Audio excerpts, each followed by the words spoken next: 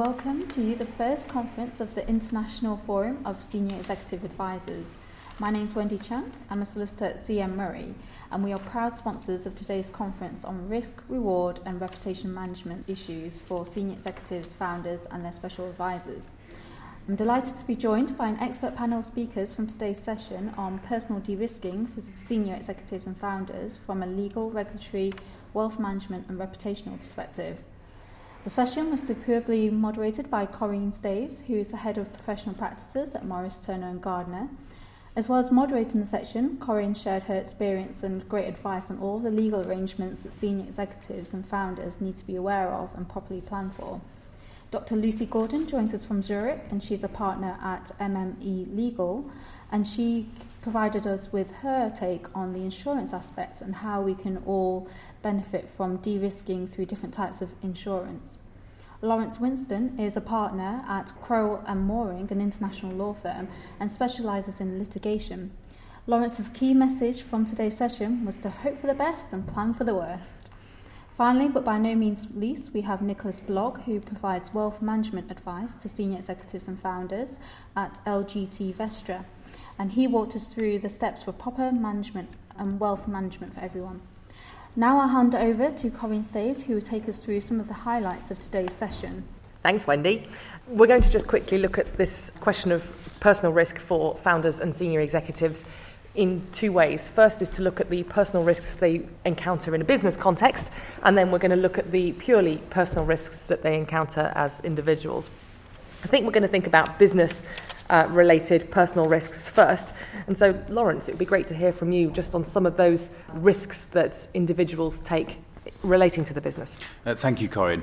And it's something very much based on risk and reward. And as we know with directors, as one is stepping up, and certainly founders, inevitably one takes a greater reward, but equally a greater risk as well. And it's important for directors and founders to look at that risk. And it may be as the business gets financing, they have to give personal guarantees, which of course brings personal liability in issue.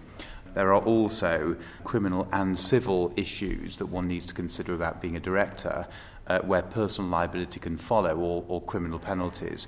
So I think it's something from a director's point of view. They need to understand the risks as they go into the role.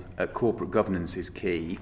And if there's anything they feel particularly unhappy about, they should be extricating themselves from their role in order to escape liability. Thank you. To what extent, Lucy, can insurance support senior executives and founders, and are there any limitations on the comfort that can offer? Yes, the D&O insurance covers members of the managing bodies when they are sued for damages based on a breach of duty in their capacity as director or officer of a company. And the insurance then protects their private assets by reimbursing their defense costs and paying for justified damage claims. So it is very important that you understand whatever insurance coverage you have from your company. You understand the terms and conditions. And if you have any question, get advice. Thank you. And can I ask you also just to comment on the territorial scope, because a lot of founders and senior executives work internationally, and it would be interesting to hear how insurance arrangements manage those territorial constraints. Yes, so typically you get insurance coverage at the seat of the company. If you have a group of companies acting globally, then often you have a local insurance, and then the parent company issues a master or umbrella insurance. And this master or umbrella insurance has a much higher coverage than the local insurances have, and it covers you either parallelly to the local insurance or exclusively. Thank you. So let's focus now on some of the personal risks, truly personal risks that founders and senior executives face. Nick, I wonder if you could just talk us through some of the issues that you touch on when you're sitting down with a founder or a senior executive that's perhaps not been well advised or hasn't thought about these issues before. Thanks, Corinne. Yeah, I think one of the biggest challenges you have with founders and with senior executives is that, understandably, that they're very focused on the business. So these are people who have been successful, and they make business-related decisions and strategy decisions, on a daily basis. they don't often probably sit back and think about their own kind of personal circumstances and that of their family. So, it's actually one thing that I really enjoy about those conversations is actually probing a bit more about, okay, so you're successful, you built a business, you've been involved in this business, but what are you looking to achieve? And I think my experience is that you get some people who do have some pretty good ideas and have formulated what they'd like to get out of it personally, but a lot of people who've never considered it. And that then feeds into the next stages of, what's the strategy? Once you've identified the objectives, what's then the next stage to get there? And again, come across different scenarios where certainly if somebody's a founder and they've built a business, it might be if there hasn't been a liquidity event, actually they're still very much, their wealth is tied up in the business. But equally, for global execs, you can find that there isn't a coherent strategy because of time spent in various different jurisdictions, and that can sometimes be a challenge about, just basically pulling it all together into a kind of coherent strategy. Thank you. I think that highlights the need for estate planning and succession planning for senior executives and individuals as people. I think from a pure legal perspective, we mustn't forget as well that, like all individuals, these people need to have a will, because everybody will die, sadly. We also need to think about lasting powers of attorney, managing the risk that somebody loses mental capacity.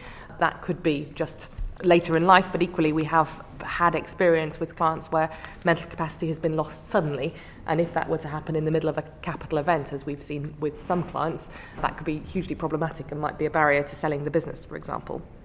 I think from a practical perspective, as well as working out what the succession planning arrangements are, we also need to think about simple things like lists to make sure that family members, the executors, understand what person's estate looks like, and not to overlook things like digital assets, because if somebody died unexpectedly, the likelihood is that you wouldn't be able to get onto their computer or their phone to be able to access effectively the area where they store all the information about their lives. And one last point on the personal side is to think about roles that one takes on in one's personal capacity, but where there can still be liability risks. A great example of that is non-exec roles, or indeed charity trusteeships, where there can be personal liability and you feel like that it's been assumed as a philanthropic step, but we mustn't overlook the fact that the same sorts of risks and liabilities, and in the case of pure trusts, personal liabilities can arise. So if I may, I'd like to invite you all to summarise your key messages to founders and senior executives wishing to reduce their risk profiles. I wonder, Lucy, want to kick us off?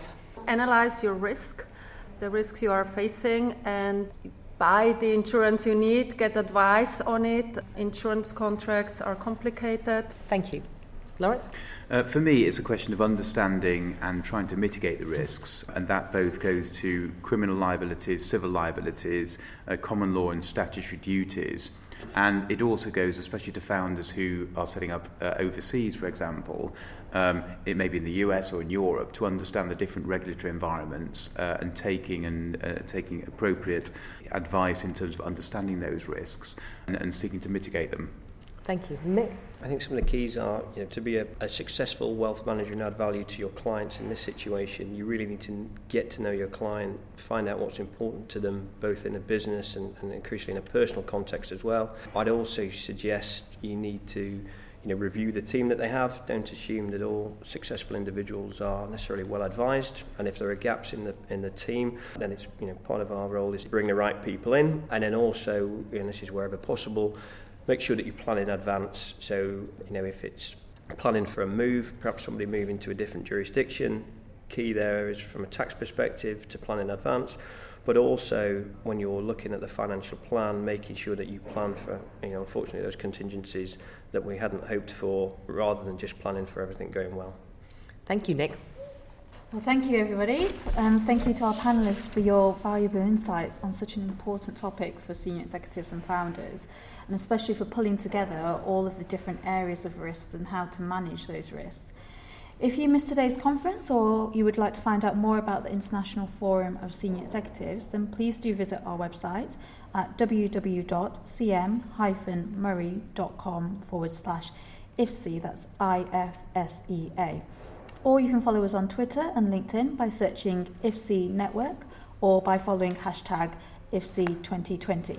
You can become a member of the forum and gain access to more podcasts, future conferences and other international networking events. Thank you for listening, and please don't forget to like and share this podcast.